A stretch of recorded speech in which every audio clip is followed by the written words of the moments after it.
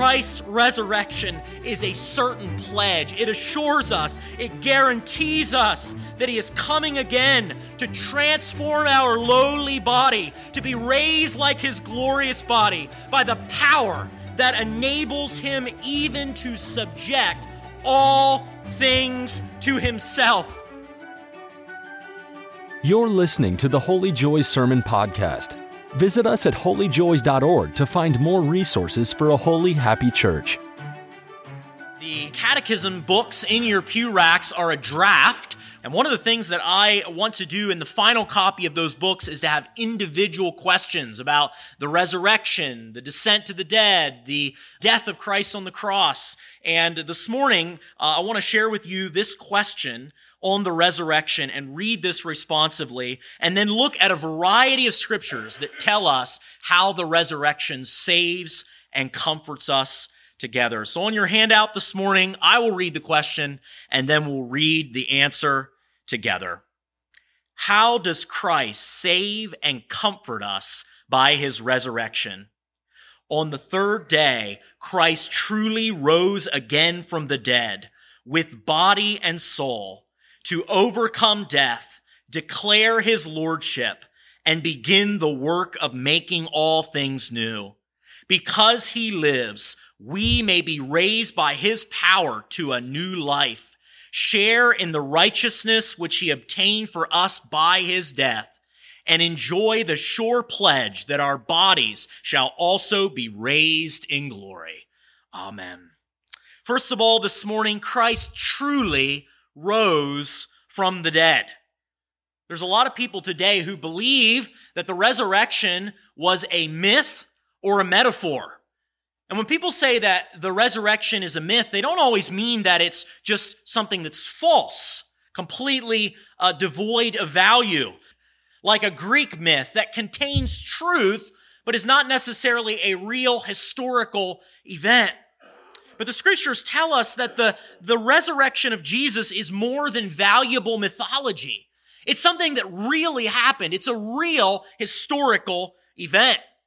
There's others who would say that the resurrection is just a valuable metaphor, a spiritual metaphor for the spiritual resurrection within, but not a real historical event. We read this morning, though, in 1 Corinthians 15 that there were many eyewitnesses who saw and attested to the risen Jesus, that he really arose bodily. And Christ's enemies who would have wanted to disprove their claims could have disproved them and put an end to Christianity forever if only they could present his body. But Jesus' enemies were unable to produce his body and to discredit the claims of the eyewitnesses because Jesus truly rose from the dead. It really happened. There's a lot of modern theories that try to disprove the resurrection.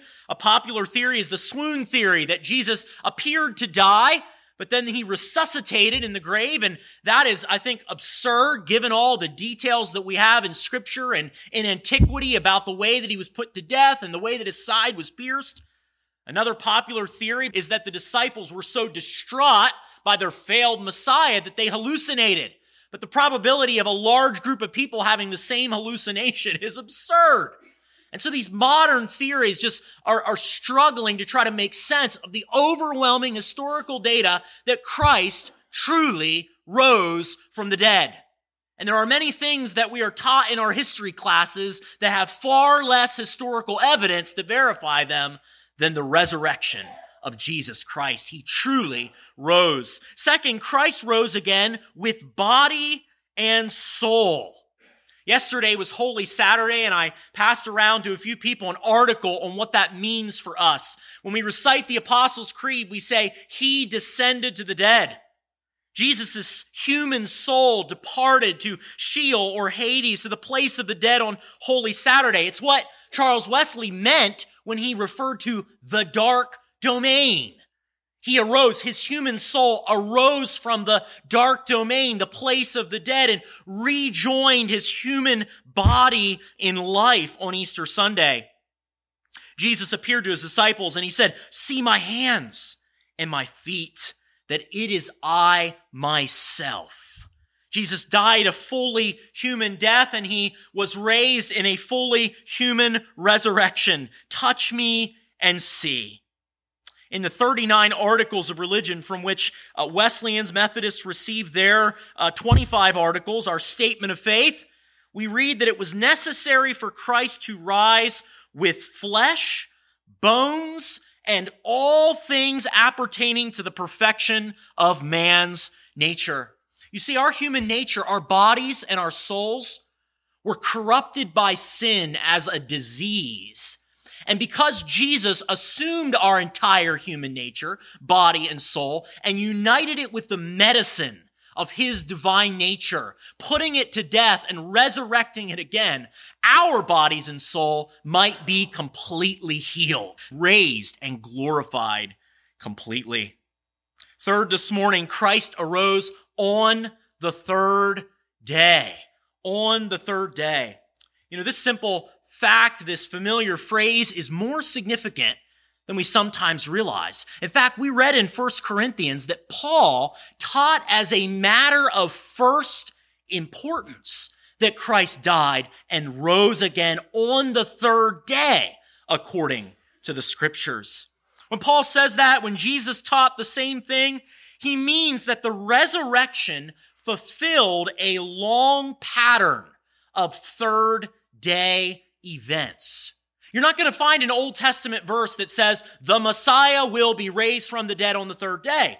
But you're going to find a long pattern of events in the Old Testament that foreshadow and typologically anticipate Christ's resurrection.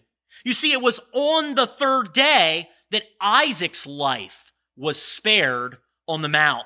And Hebrews 11 says that, figuratively speaking, Isaac was raised from the dead as a type of Christ. It was on the third day that Pharaoh restored the chief cupbearer to his position. It was on the third day that the divine presence was manifested on Mount Sinai, and Christ in his resurrection gave us the great manifestation of his Godhead. It was on the third day that Jonah was raised from the belly of the fish, and Christ said in Matthew 12 that this was a type of his third day resurrection. It was on the third day that God promised to raise up Israel that they might live before him. If you're interested in this, I have an essay, an article on Hosea chapter 6, verses 1 to 2, and how it points forward to the resurrection of Jesus Christ. Christ rose on the third day in fulfillment of the scriptures and bringing to completion God's plan from the beginning of time. Fourth, this morning, Christ rose again to overcome death. This is the high note, the victorious note of Easter. I love that song we sang. I love that phrase, he arose a victor from the dark domain. I had somebody ask me the other Wednesday night, what does it mean when we say in the Apostles' Creed, he descended to the dead? And somebody texted me yesterday from the church and asked me about that more, had questions about that. And that's one of the reasons I passed that article around. Next Sunday, Lord willing, I'm going to preach specifically on the descent of Christ to the dead, what it means that he went down to the dark domain, and what it has to do with his victory over death. But when Christ rose from the dead, he said, I died, and behold, I am alive forevermore. And I have the keys of death and Hades. Death died in the death of Christ. O death, where is your victory? O death, where is your sting? Christ is risen from the dead, trampling down death by death. What Christ did in his cross and resurrection changed the very nature of death. And if you've lost a loved one or you've ever been sick and near death, you know how fearsome death can seem. But Christ did something in his death and resurrection so that Athanasius said that in his day, Christians treated death like a dead lion in the street. When a lion is alive and roaming around in the streets, people bar their doors. They're afraid to go out. Its roar is terrifying. But if it dies, if it falls dead in the street, like Samson who scooped out honey, there's nothing to fear. Athanasius said the children can jump on its back and play with its ears and laugh about it and mock it. It has no power over us anymore. I think we've lost something in our day. Not that death is not a source of grief and mourning for the Christian. It is. But Paul says we mourn, but not as those who have no hope. It still hurts. It's still hard to lose a loved one. But there's something about the resurrection that if we could just grasp it more fully, it would take from us some of the sting of death even now and fill us with a hope and a longing for that day when death will be put under his feet forever. For the Christian, death is now the entryway into life with God and into life eternal and unto a glorious resurrection to come. We grieve, but not as those who have no hope. And this morning, if you've lost a loved one who was a true believer in Christ, Jesus extends to you a healing balm. It's not going to take all the hurt away. But as we meditate and reflect and are grateful for the resurrection, and as we grow in our understanding of the resurrection, it is a comfort. It is a comfort that the world does not have. Fifth, this morning, Christ rose again to declare his lordship. I love Romans 14:9. For to this end, Christ died and lived again, that he might be Lord both of the dead and of the living. One of the things that stood out to me on our Good Friday service as we read John 19 was the contrast between Caesar and King Jesus. Anyone pick up on that? The Jews say, we have no king but Caesar. If you don't crucify Jesus, you're no friend of Caesar. You see, in that day, one of the things that the Romans would say in allegiance to Caesar is the words, Caesar is Lord.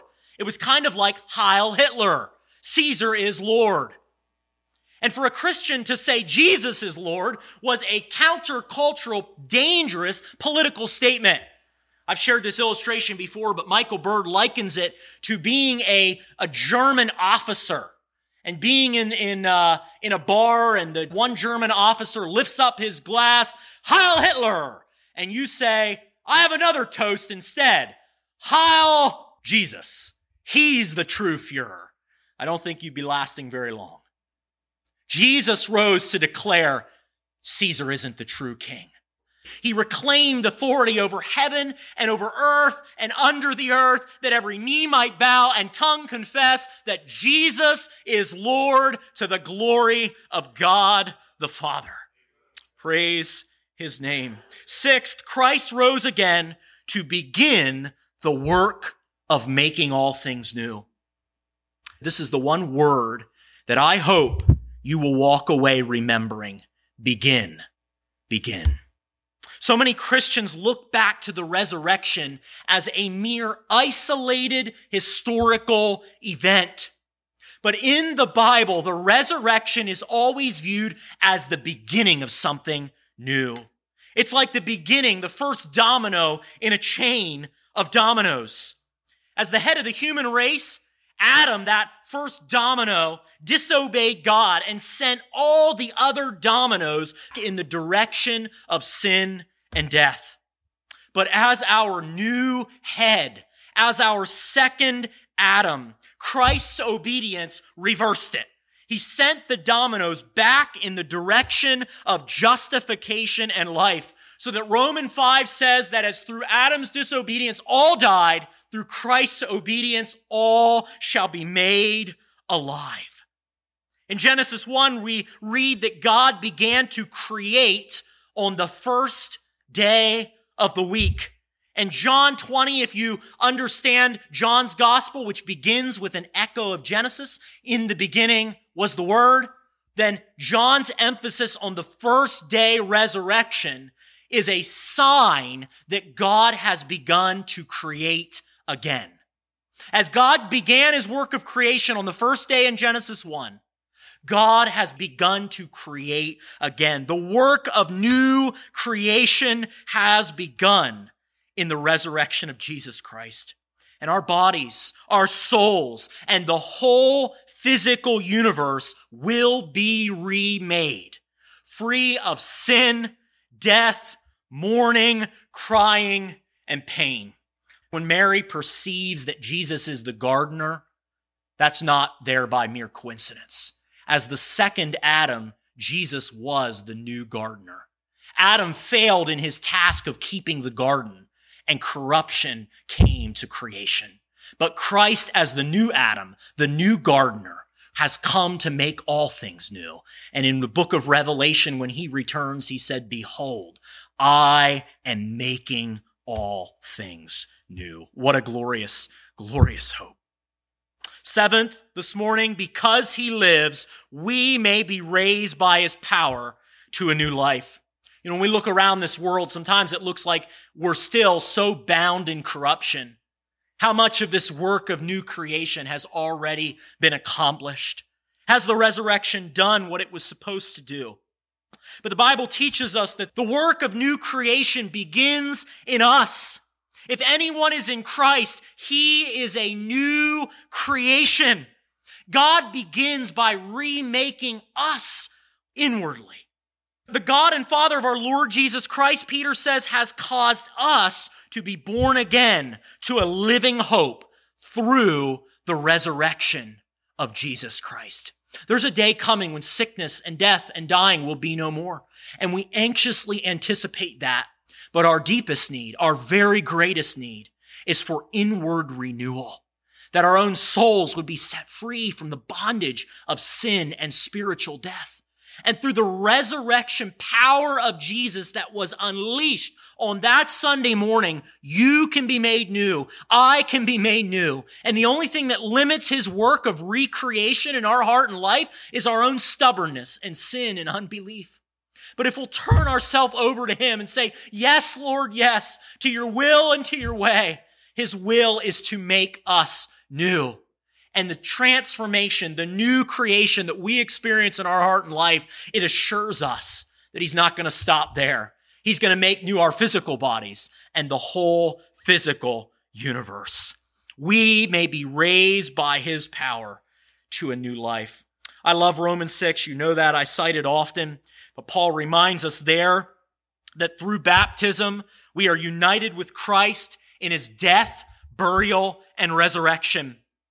And he says these words, these important words: we must consider ourselves dead to sin and alive to God in Christ Jesus. This morning, how do you think about yourself? Paul says you must consider yourself dead to sin and alive to God. You know, in our world today, so many people talk about how I'm just a sinner. I'm just a sinner saved by grace. And there's some truth in that, but that's not the biblical emphasis. The biblical emphasis is that I am saved from sin by grace, that I have died to sin. Sin no longer has dominion over me because I have died with Christ and I am alive to God. And if you struggle with sin, one of the first things that you have to do is change the way you think. Holiness begins in the mind, realizing that in Christ we are risen to newness of life. 8 this morning, because he lives, we may share in the righteousness which he obtained for us by his death. You know, on that cross, we talked about it on Good Friday. Christ provided a full atonement for sin, a full satisfaction for sin. But if Jesus wasn't alive to apply the benefits of that atonement, it would be of no benefit to us. That's why Romans 4:25 says that Christ was delivered up for our trespasses and raised for our justification. If Christ has not been raised, our faith is futile. It means nothing. And we are still in our sins. But since Christ is risen, we are alive in him, our living head, and clothed in righteousness divine. Finally, this morning, because he lives, we may enjoy the sure pledge that our bodies shall also be raised in glory. In 1 Corinthians 15, that great resurrection chapter, Paul goes on to refer repeatedly to Christ's resurrection as the first fruits. If you've ever grown fruit or crops of any kind, you watch them grow, become ripe, you take one off the branch and you bite into it to see how it tastes. And if you bite into that tomato or that apple and you find it crisp and sweet, you know that a great harvest follows. Your eyes, your focus are not merely on that one apple or that one tomato, but on all that is yet to come. And the posture of the Christian in reference to the resurrection of Christ is not primarily backward looking, but forward looking. It's anticipatory. It's filled with excitement and hope. Christ's resurrection is the beginning of the resurrection harvest. It's our guarantee that all flesh will be raised from the dead. I think we need to be stirred with just how radical of a claim that is. Have you ever been to Arlington Cemetery? Arlington National Cemetery? Have you ever looked at the sea of graves as far as the eye can see? Nearly 400,000 people buried there. And that's one cemetery. Revelation says that not only the tombs, but even the sea will give up its dead. Every sailor that's been tossed overboard, every soldier that's died in battle, every one of our loved ones will be raised physically in a resurrection as real and physical and fleshly as Christ's own resurrection. Millions upon billions of bodies. And if Christ is raising up that much physical matter, that much flesh, then will he not also raise the whole physical world and universe? That's what Romans 8 says. It says that creation, the very created order, is groaning like a woman in childbirth. And what is the world looking for? The resurrection of the sons of God. Because creation knows that if we are raised physically, the whole physical world will be raised also.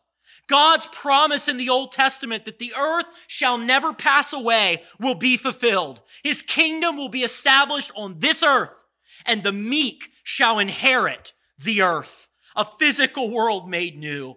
Christ's resurrection is a certain pledge. It assures us, it guarantees us that he is coming again to transform our lowly body, to be raised like his glorious body by the power that enables him even to subject all things to himself. Adam was supposed to have dominion over all the earth. Adam was supposed to subdue every creature, but he failed. He was subdued by one creature in particular, that old serpent. But Christ is coming to resurrect our physical bodies. And if he does that, he will also subject all things. Every bird, every fish, every beast of the field will submit to the lordship of Christ and bow at his coming. The wicked shall be raised to eternal death, but the righteous shall be raised to eternal life with God in a new heavens and a new earth. Hallelujah. Hallelujah. This morning, if you will confess with your mouth that Jesus is Lord and believe in your heart that God raised him from the dead, you will be saved. We're going to stand together at this time and confess our faith in the words of the Nicene Creed. And one of the reasons why the church throughout history has recited its faith aloud every week is because of this very verse, Romans 10:9. It's an opportunity for you to say these words, to confess these words, not just words on a page, but from your heart. And as you join your heart in confession, this is a saving act. And so this morning, let us confess our faith that Christ came for us and our salvation. He conquered death, sin, and the grave, and he lives to make us new. Thank you for listening to the Holy Joy Sermon Podcast. Our labors for a holy, happy church are supported by generous listeners like you. Please pray about partnering with us at holyjoys.org/donate.